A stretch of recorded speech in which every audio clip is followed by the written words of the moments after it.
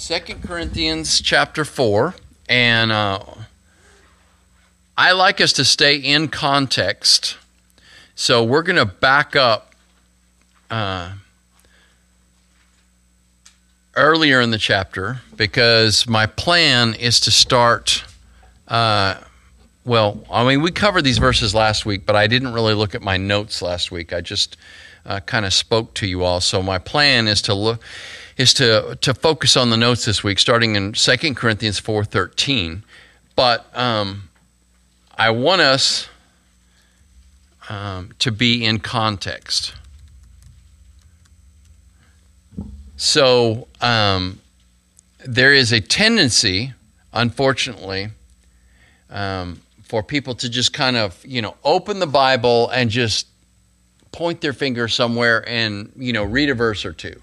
The problem is you don't know how that fits into God's overall context. You don't know what's being said because none of these books that we read in the Scripture were originally divided up into verses. We do that so we can kind of find our way. There were no chapters, there were no verses.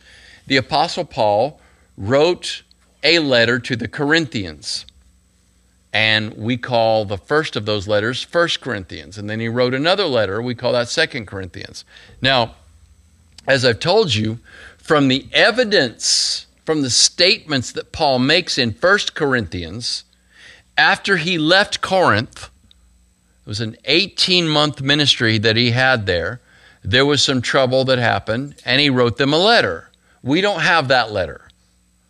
But in our 1 Corinthians, the letter that God has providentially preserved for us, he mentions it. So we know that 1 Corinthians is not the first letter that Paul wrote to Corinth. It's actually the second letter that he wrote to Corinth. So I know it sounds weird, but 1 Corinthians is actually 2 Corinthians. And then he wrote another letter to Corinth that we don't have after our 1 Corinthians. That would have actually been 3 Corinthians. And then our 2 Corinthians is the fourth letter that he wrote to them. And the reason we know about these other two letters is from the two letters that God has providentially preserved for us. So the Apostle Paul was writing back and forth to them. He visited them on several occasions to try to handle all of these challenges that were going on there. That's why I have titled our study in 1 and 2 Corinthians, God's Dysfunctional People, because Corinth was a mess. They really were. And I think that the letters that we have preserved are really, really appropriate for where we are as a people today, because we're a mess, aren't we? Oh, well, maybe you're not. Maybe your life is perfect and you're not a mess. But I think most of us, are undergoing challenges. We're in the midst of, while not an identical culture, a similar culture to Corinth, where it's just the culture is very pagan. It's not oriented toward the Bible or Jesus any longer. So while I think the case can be made that our nation, as in the United States, was founded on Christian principles, we're certainly far from that now. So a lot of what the Apostle Paul addresses to the Corinthians is easily applicable to us. So in 2 Corinthians chapter 4, the Apostle Paul is addressing the struggles that we go through, the weaknesses that we have, okay? He specifically focuses on himself and the other apostles who went through some pretty serious trials and persecution. In fact, it'll be some weeks before we get there, but in 2 Corinthians 11, the Apostle Paul goes into detail, and he talks about all the times he was whipped and stoned and shipwrecked and all the worries that he had. So, I've been talking to a number of people recently, and a lot of folks are going through some pretty serious challenges in their lives, some very serious stress. And by the way, we were talking about, blood pressure being elevated and blood pressure medication. I'm telling you, stress is one of the primary reasons why our blood pressure gets elevated. Even when we think you're managing everything, it's just all of this stuff coming down on top of us, right? And so there are these general stressors that everybody's been undergoing, right?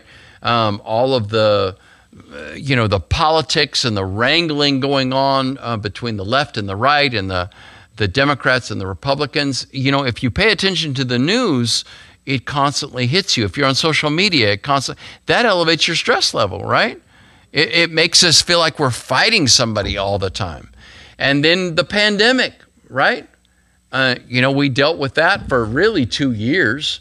And now, they're trying to freak us out about, this again. We don't know. The infections may go up. And it can make you anxious, or fearful. And then, not last summer, but summer before last, all of the protests that just exploded nationwide. And certainly there were some precipitating factors that were there. But, the way this was handled by everyone, it just, those were the generalized stressors. Well, then we have the collateral damage of that, right? In the wake of the pandemic and the efforts to try to say, hey, we want to provide some sort of stimulation for the economy. So we're just going to give everybody money. And, we want to do this program and this program and this program. So we're going to spend more money. But the nation is already trillions of dollars in debt. And so we spend all of this money and we give people free money. And of course, they're going to spend that money that you give them, and that causes inflation. So now we're dealing with all of that, right? And then, these are the general things that we're dealing with. Who knows what you're dealing with personally as the result of this? Gas prices went down for a while, which was great. But because there is this effort to, end fossil fuels, the current administration and, the Democrats want to eliminate fossil fuels like that, but we can't because we're really not ready for that. So as the result, gas prices go up and up and up. We were producing enough gas to be self-sufficient under the previous administration. Although I'm not a fan of that particular president, that's just the reality. But then they cut all of this, and now we're begging Saudi Arabia to up their export, their production of fossil fuels, which is ironic, isn't it? Because we won't produce any, but we want them to do it for us. We're begging Venezuela, that hates us, to do the same thing. But in spite of all of that, OPEC, the Organization of Petroleum Exporting Countries, has said they're going to drop the production of oil. And so that means that we're going to all be paying more at the pump again. So stress. So I'm not trying to, to add to your stress this evening so much as to identify what we're going through, right? And then, of course, you have your personal stress, your personal health, your personal finances, your social situations, and I could, give you all my sob stories right now, and you could give me all of yours. But I think this helps us to understand why the Lord has preserved the text that we have here. So with all of those thoughts in mind, and considering, what you're going through with your health and your finances and your social situation and our nation, the Apostle Paul says, hey, we as apostles are going through even more than you folks, okay? You're going through a lot, but we're going through even more. And then he explains how we should look at this, okay? So while we would like to pray that the Lord will just take it all away and give us a utopia here on earth, that's really not the way that he does things, right? He uses all of this stress and these difficulties to mold us and to shape us and to give us opportunities to trust the Lord. So with that very broad introduction, let's look at this text. We're gonna be in 2 Corinthians chapter 4, and I'm going to look at verse 1. I'm not going to teach these verses, but again, I want to put us in context here. Therefore, since through God's mercy we have this ministry, we do not lose heart. Rather, we have renounced secret and shameful ways. We do not use deception, nor do we distort the word of God. So he's alluding to these false teachers that had come into Corinth. On the contrary, by setting forth the truth plainly, we commend ourselves to everyone's conscience in the sight of God. And even if our gospel is veiled, it is veiled to those who are perishing. The God of this age has blinded the minds of unbelievers so that they cannot see the light of the gospel that displays the glory of Christ, who is the image of God. For what we preach is not ourselves, but Jesus Christ as Lord, and ourselves as your servants for Jesus' sake. For God who said, let light shine out of darkness. This is like an expression of Genesis 1:1, right? Or 1:2. In the beginning, God created the heavens and the earth, and God said, let there be light, and there was light, right? For God who said, let light shine out of darkness, made his light shine in our hearts to give us the light of the knowledge of God's glory displayed in the face of Christ. Now, here's where we get to this part where we understand the challenges that we face in our weakened state. But we have this treasure in jars of clay, that's your physical body, to show that this all-surpassing power is from God and not from us. We are hard-pressed on every side, but not crushed, perplexed, but not in despair, persecuted, but not abandoned, struck down, but not destroyed. We always carry around in our body the death of Jesus, so that the life of Jesus may also be revealed in our body. For we who are alive are always being given over to death for Jesus' sake, so that his life may also be revealed in our mortal body.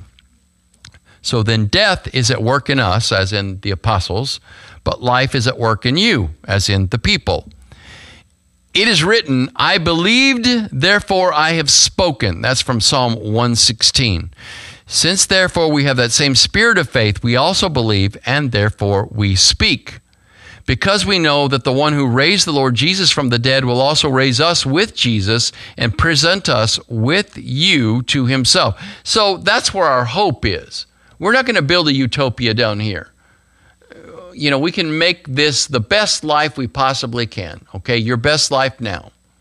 But inevitably, there are these exigencies of life that are going to press in and cause that best life that we build to crack and to cause challenges.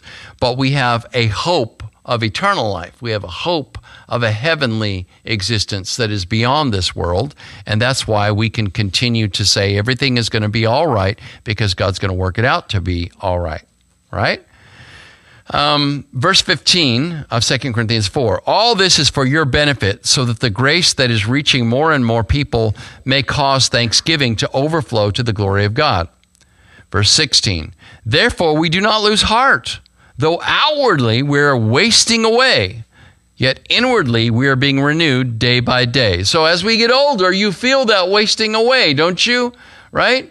And older is not necessarily my age, and I'm, that's how old I am. I can remember when I turned 25. That's been, that was a couple of years ago when I turned 25. And that was the first time I perceived that, things are different. This is kind of slowing down a little bit, And there are days now at my age, man, I feel great. And there are days when I'm like, I'm tired, Lord. I'm just tired. You can call me home anytime. Just don't tell me. Just don't tell me when you're going to do it. Just shut the lights off, because I'm just tired. There's other times when I'm like, I don't feel this age. I don't know what that even means, right? But the reality is that, there's a time clock here. And we're not intended to be, 18 or 25 or 29 or whatever your ideal age was forever. We're just not. So, We look at young people, and they're running around and they have all this energy in life, but they don't know about the train that's coming that's going to hit them. Actually, it's kind of multiple trains that hit you, and multiple times in life. We don't lose heart. Outwardly, we're wasting away, yet inwardly, we're being renewed day by day. So no matter what's happening with your physical body, you can count on the fact that the Lord is going to strengthen you and renew you day by day. Now, I love this. This is verse 17. For our light and momentary troubles, or affliction, some translations have it, are achieving for us an eternal glory that far outweighs them all. So, as the result of this truth, we fix our eyes not on what is seen, but what is unseen. Since what is seen is temporary, but what is unseen is eternal. And so that's why, even if you're in the hospital today watching this, okay? Even if your health seems to be failing right now and you're listening to this, we can have hope, because this is not all there is.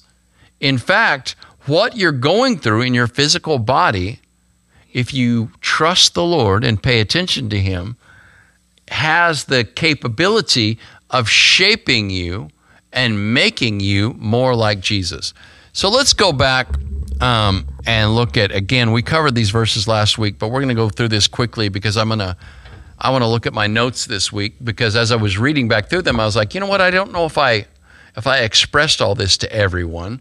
And that's why I write these things down in my notes, so that when there's something that I believe the Lord's laying on my heart, I won't forget to tell you that or teach you that. So on this statement, I believe and so I spoke, that comes from Psalm 116. What do you say when you're suffering, in trouble, hurting, facing opposition, or in mourning? What do you say? See, we talk to ourselves all the time, by the way. Okay? It's called sub-vocalization. You're like, I don't talk to myself. No, you do. All the time.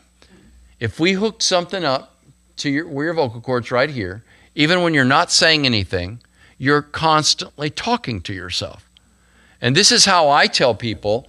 The Apostle Paul said we need to pray without ceasing in 1 Thessalonians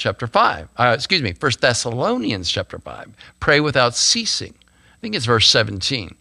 Well, how do you do that? You walk around like a monk, no. We think and we speak to ourselves all day, all the time. What you do is you convert that to a prayer. This is why I say, and this is my interpretation of a statement that Rick Warren made in his book, The Purpose-Driven Life. Worriers make great prayer warriors. When you worry, you're accomplishing nothing. Oh, woe is me. What am I going to do? What am I going to do? What am I going to do? Well, I'm not trying to make fun of that. We don't know what to do. But if we take those worries and we turn them into prayers, you become this great prayer warrior. Every time you worry, pray, worry, pray, worry, pray. Worry about your kids, worry about your spouse, worry about your friends, worry about your job, worry, pray, pray, pray, pray, pray. So if you feel like you're worrying all the time throughout the day, turn those worries into prayers. What are you talking to yourself for about all this stuff when you know you can't do anything about it? And so now we have this new medium, right? Social media. And so we convert our worries into posts, posting. And I see posts, and people's posts are like prayers. Except none of us can answer that. None of us have the power to do anything about that. But if you turn those worries into prayers, then the Lord can and will answer. So, what are you saying? I believed and so I spoke. The Apostle Paul was quoting from Psalm 116, and the intent is to prove that he speaks on the basis of faith in a good and loving God. And this good and loving God is attentive to our cry, and he'll bring about good things in spite of and through every difficulty. He'll take us on to victory. So let's look at Psalm 116. The psalm begins with a statement of confidence in God's compassion. Psalm 116:1 says, I love the Lord because he has heard my voice and my pleas for mercy. Now remember, I'm quoting Psalm 116 because that's where I believed and so I spoke comes from. Those of us who come to God must not only believe that he exists, but that he hears us and he rewards those who diligently seek after him. That's Hebrews 11:6, right? So there you have this idea. I love the Lord because he has heard my voice and my pleas for mercy. The psalmist is affirming, I've prayed to God about all this mess, and I affirm God hears me.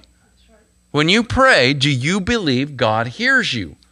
Not because you have a feeling about it, but because you trust that he's a good and loving God, right? And then Psalm 116 verse 2 says, because he inclined his ear to me, therefore I will call on him as long as I live.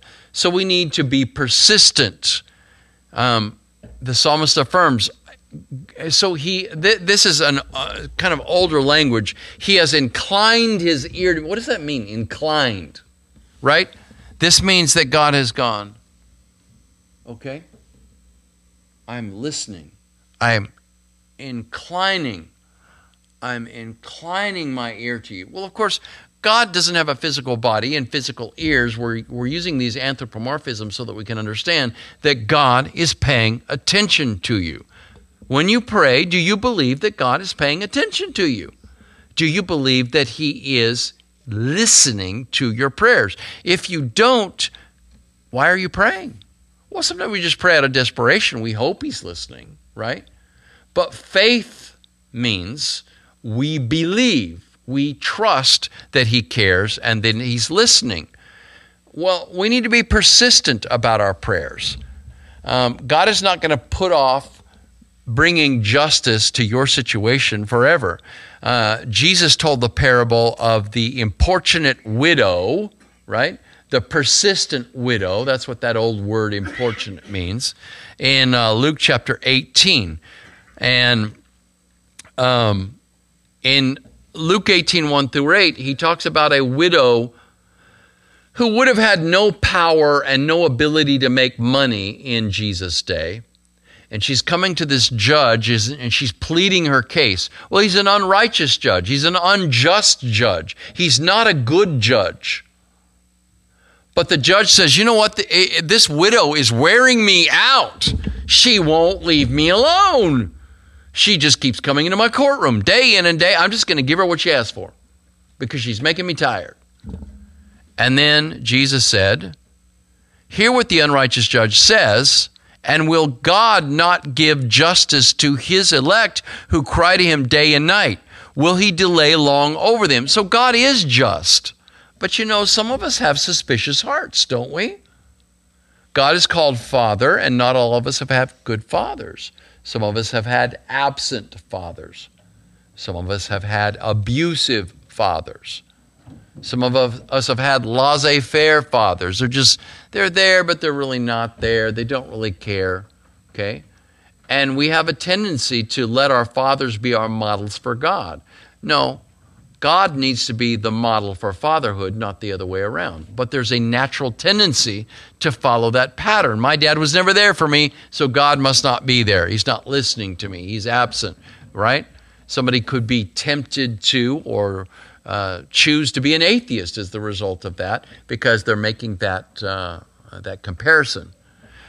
But the reality is, Jesus is saying, you know what? You may have that attitude toward God, but God is good and God is just.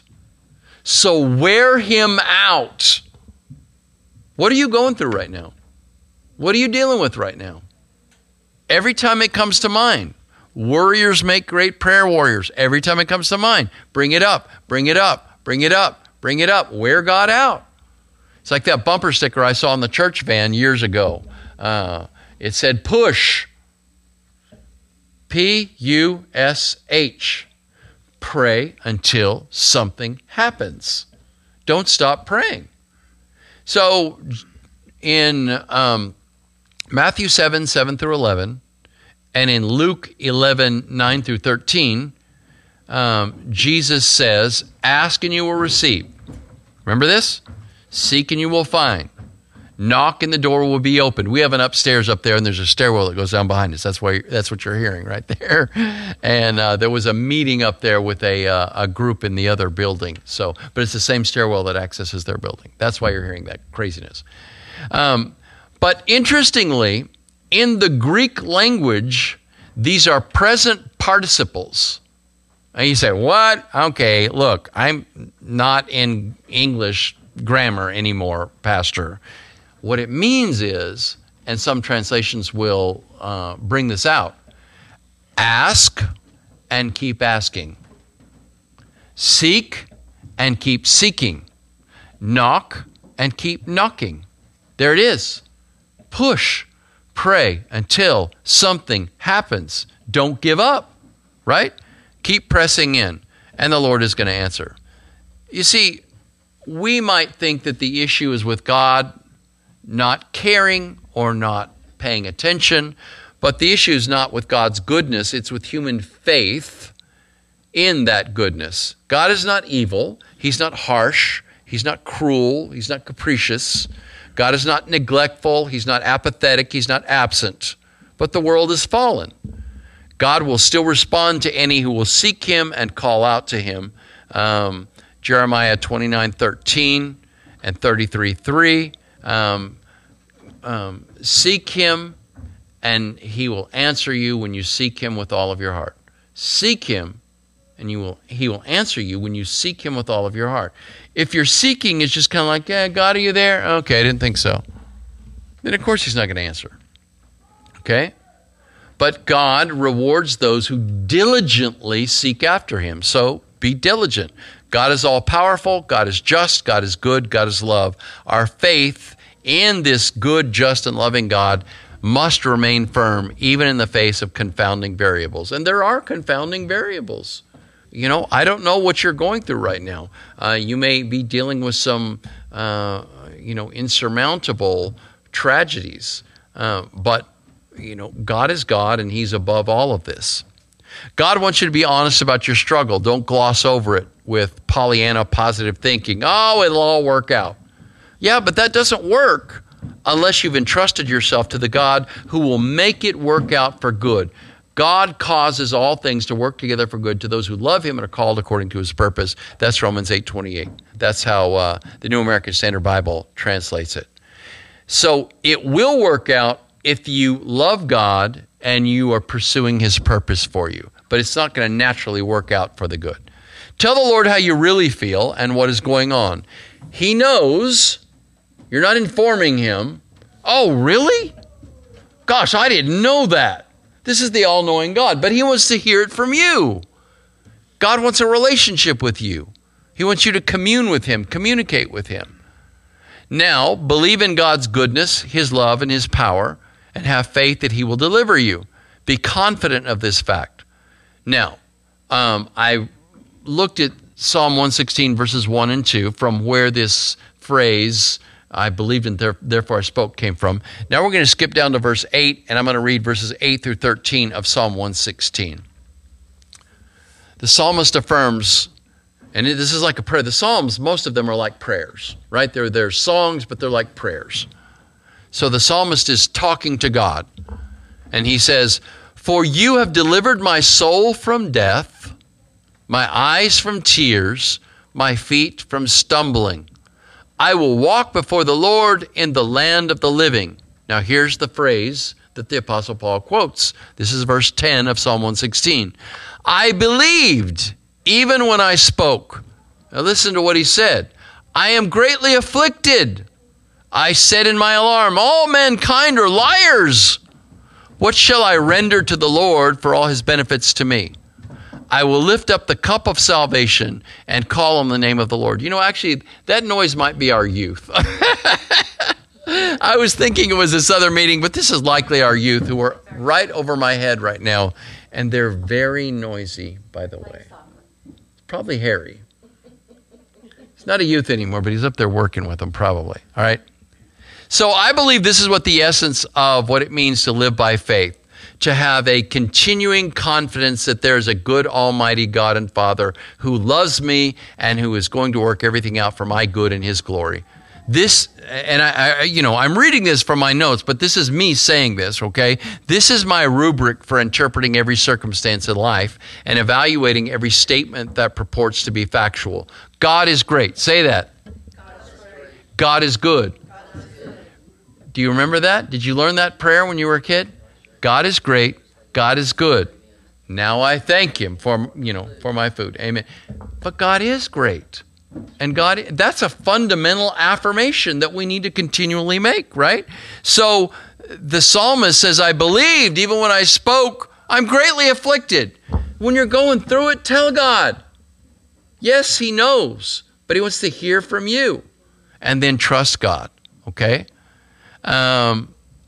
So God loves me, and everything is working together for my good because I love Him, and I'm pursuing His call for my life, which is to become like Jesus. That's the call. When Romans 8:28 says, all things work together for the good of those that love God and are called according to His purpose. It's not talking about your particular call to be a father or a counselor or whatever. The call is to become more like Jesus. You say, well, how do you know that, Pastor? It's the very next verse. All right? All things work together for the good of those that are called, who love God, who are called according to His purpose. For those He foreknew, because those He foreknew, He also predestined to what? To heaven? No, to be conformed to the image of His Son, which is in preparation for heaven. You see what the purpose is? The purpose is to prepare you for heaven, to prepare you to be a child of God, to prepare you to be more like Jesus. So, there's nothing more important that God is trying to reinforce with me personally right now, and I hope you will take this on for yourself. I hope you can grasp the far-reaching significance of this way of thinking for your own life and to help resolve the problem of evil in the world. So, no, this is a fallen world. This is what I tell people. The simple answer to why all this mucky muck is going on in our world is, this ain't heaven. This ain't heaven. And you're not going to make this a heaven. Okay? Is there global warming and climate change and, cataclysmic? Sure, fine. Yes. Should we make our world better? Sure. Yes, sure. But are we going to be able to make this some sort of a utopia? No, never. You're not. We need to stop investing our hope in the here and now and realize that there is a hereafter that is far more important. Verse 14, knowing that He who raised the Lord Jesus will raise us also with Jesus and bring us with you, he says to the Corinthians, into His presence. For it is all for your sake, so that as grace extends to more and more people, it may increase thanksgiving to the glory of God. Again, I'm going to read from my notes, and that's just so that I don't miss anything and I am more concise. So there it is, what we look forward to. What do you look forward to? A happy retirement, a big 401k, a raise, what? Okay. We need to look forward to eternal life. We need to look forward to a resurrected heaven. For a lot of people, this idea of heaven is kind of like, floating around as some sort of a ghost or an angel and playing harps and all that. No, it's nonsense. You are going to be raised. Think about the best you ever felt in your life.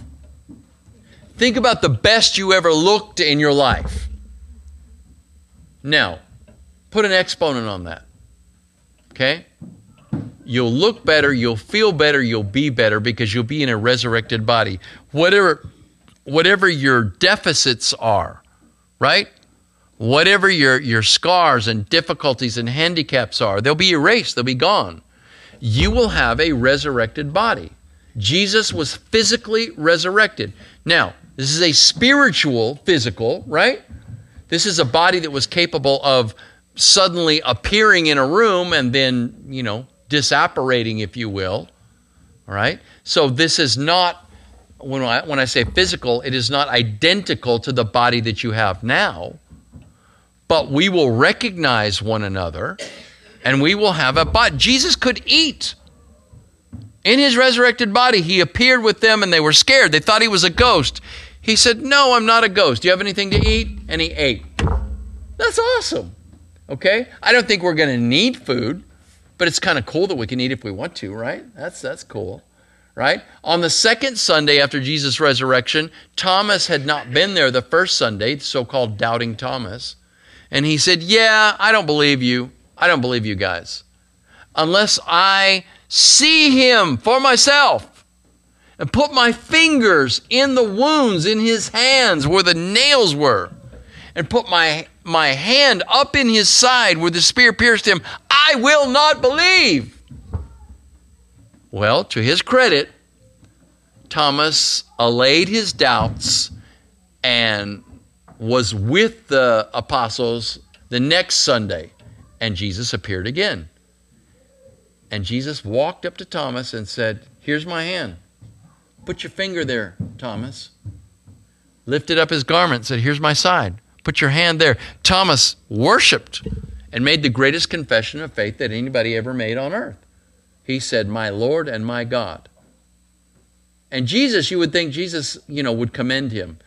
"Oh, Thomas, I'm so glad that you believe now." Jesus said, "Oh, really? Because you've seen me, you believe. Blessed are those who have not seen and yet believe." That's you. But my point is, Jesus had a literal, palpable, touchable body. And so will you. That is a hope worth hanging on to, friends. It really, really is. Okay? And the reality that, and this is why we use the term witness, right? We share our faith with other people because we want other people to be in the presence of God with us in the same regard as the Apostle Paul said here, right? Jesus will raise us also and bring us with you into his presence. Friend, the only thing you're going to bring with you to heaven is people that you've shared the gospel with who have chosen to put their faith in Jesus. What's your most valuable possession? Earthly possession. Is it your car? You have a Rolex watch? You have a gold coin? What's your most valuable earthly? You ain't taking it with you. Have you ever seen a hearse pulling a trailer? No. You got those pyramids in Egypt, and those pharaohs had this erroneous belief that they could conscript literally thousands of slaves to build this tomb and then bring all of this amazing gold and these artifacts that were going to go with them to the afterlife. Not so much.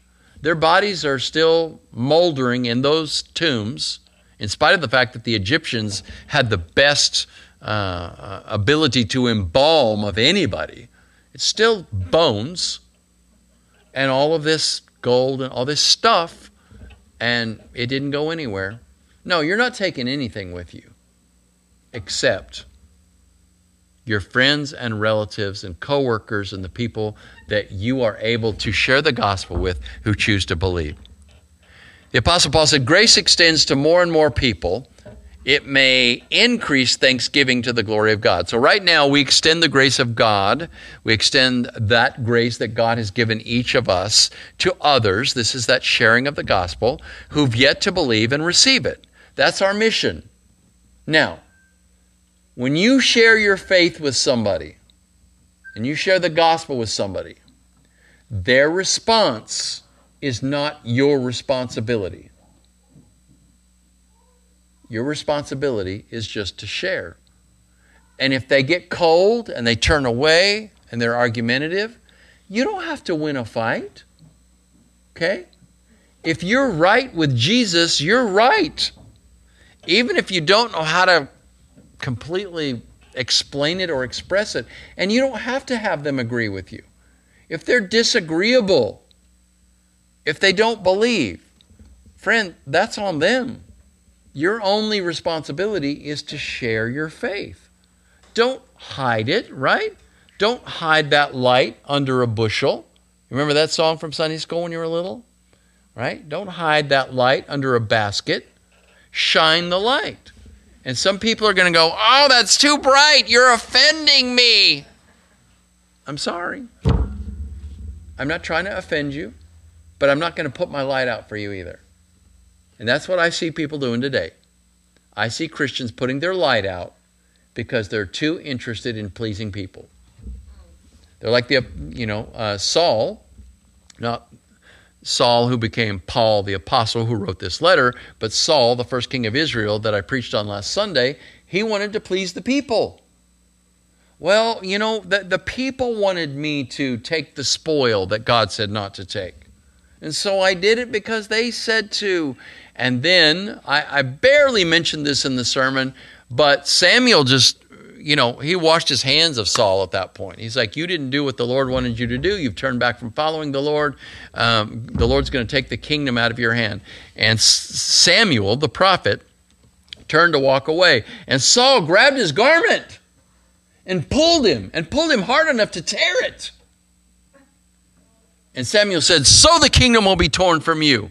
But Saul didn't give up. He said, please come and honor me before the people.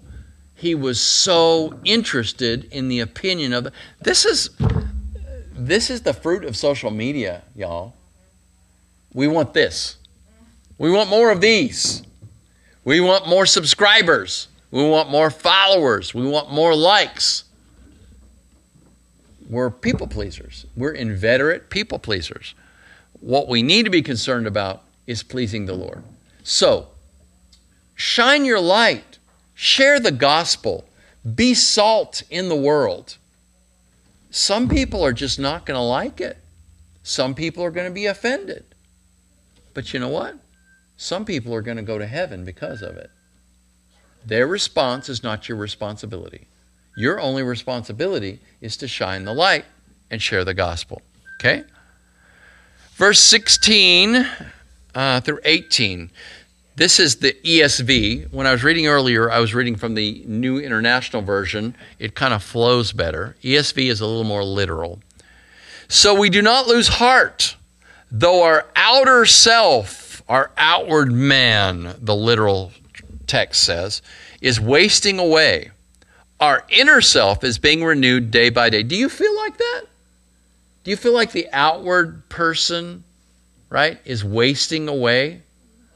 Listen, I work out every day except Sunday, and I know I'm fat and I don't look like it, but I do. I try. I'm trying. And my body is not cooperating. It does not love me anymore. When I was younger, if I worked out this hard, I'd be super skinny, and it's just, I'm trying, right? But like it or not, it gets harder and harder and harder to do what I do. Like I get this persistent, pernicious, it's called tennis elbow. It's tendonitis right here. And it's not from playing tennis or racquetball, okay? It's just from gripping. And right now, this hurts so much that when I lift a 45-pound plate to the height of my shoulders, it doesn't feel heavy, but I almost drop it because this hurts so much. It's just stupid, right? So I used to love to do what are called incline presses, right? So it's like a bench press, but it's, your back is on an incline. And I broke my clavicle. You can still see this because I've never been able to afford to go and get it fixed. So what happened is it's your clavicle, right, is butted up against the sternum right here. And what happened is when I didn't drop it. When I lowered the weight all the way down, I heard it pop. I heard it. And so now I can't do those anymore. I'm just giving you wah, and just showing you, even when you try to be healthy, you try to be fit, you try to do all these things, the outward man is wasting away, right? I have profound hearing loss in my right ear, and that is compounded with tinnitus. So I'm going to talk a little quieter. My ear right now is ringing as loud as I'm talking to you. and that is all day, every day. The outward man is wasting away. Take care of yourself. Take care of your health. You should. You really need to. Okay? But realize this was not intended to last forever. It's going to wear out. But the inward self can develop as the result of that and can improve and increase and be strengthened, right? That's what the Apostle Paul is saying here. That is why we don't lose heart, okay? Dr. David Garland in his commentary says, the battering Paul has taken in the service of Christ has left him the worst for wear and makes him a shamed figure in the eyes of the world. His deteriorating physical condition and shameful plight caused some in Corinth, who took account of such things, to wonder out loud about his power as an apostle. They may have assumed that God would do a better job of safeguarding and bringing honor to an unauthorized messenger of the gospel. Some in the ancient world interpreted affliction as a sign of God's judgment and something dishonorable. That you can see in John chapter 9 with the man born blind. They all assumed his parents had sinned, and as the result, he was born blind. And Jesus contradicted that. The Corinthians need to understand that the Christian's inner life is constantly being transformed into glory, even as its earthly embodiment decays and dies. Listen, be healthy, control your blood pressure, do all those good things. But don't be discouraged because you have health struggles. This isn't the end game, guys. It's not. The constant internal renewal by the Holy Spirit is why we don't lose heart, no matter how difficult life gets. Paul speaks of the opposite of the famous Oscar Wilde novel, The Picture of Dorian Gray. Are you familiar with this novel, The Picture of Dorian Gray? Dr. David Garland cites the novel in his commentary.